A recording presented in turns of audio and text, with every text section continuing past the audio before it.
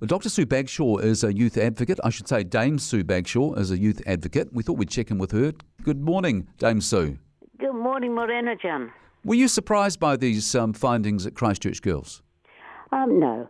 I think it's really interesting at the moment. We're in a huge state of flux in terms of identities. There's massive change in the stereotype of what a woman is and what a man is. And I think it's really hard for adults to keep up with all the changes, never mind young people who are inheriting all this chaos of what they're supposed to be. And I'm not surprised everybody's confused and everything's in chaos and behavior follows that. So no, it doesn't surprise me at all. How does that confusion contribute, though, to this appalling behaviour that's come through? Well, I think the confusion arises from the fact that the male stereotype is macho, in control, I can do anything, everybody has to do what I want them to do.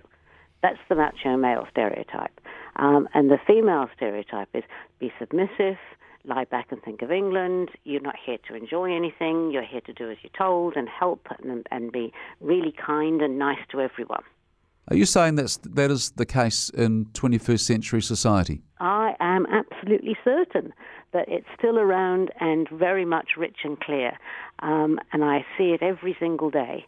Sadly, what's an example you could give of that?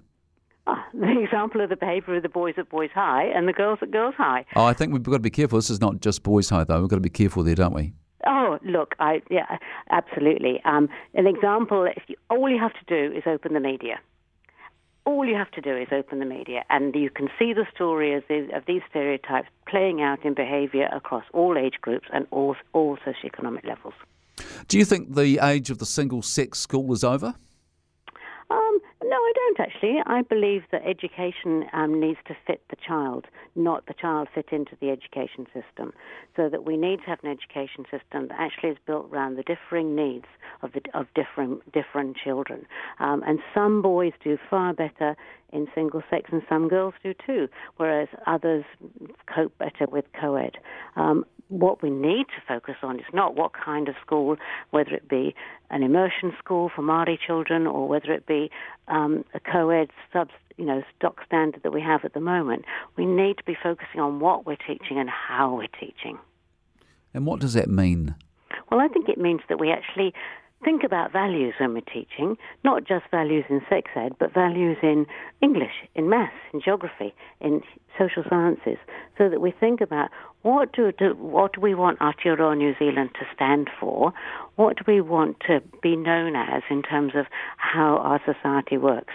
Do we want it to be racist, based on low wage, low income, poverty, or do we want it to be around accepting diversity, tolerance, and the ability to understand where other people are coming from?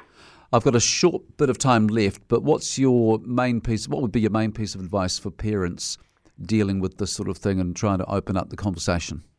I think the best advice is talk and listen. Listen to what your young person is saying. Listen to what that really is affecting them deep down, underneath all the superficial stuff, and actually listen and take that into account, and then have a really good conversation with mutual respect of where each other's coming from. Dame Sue Bagshaw, really appreciate your time this morning.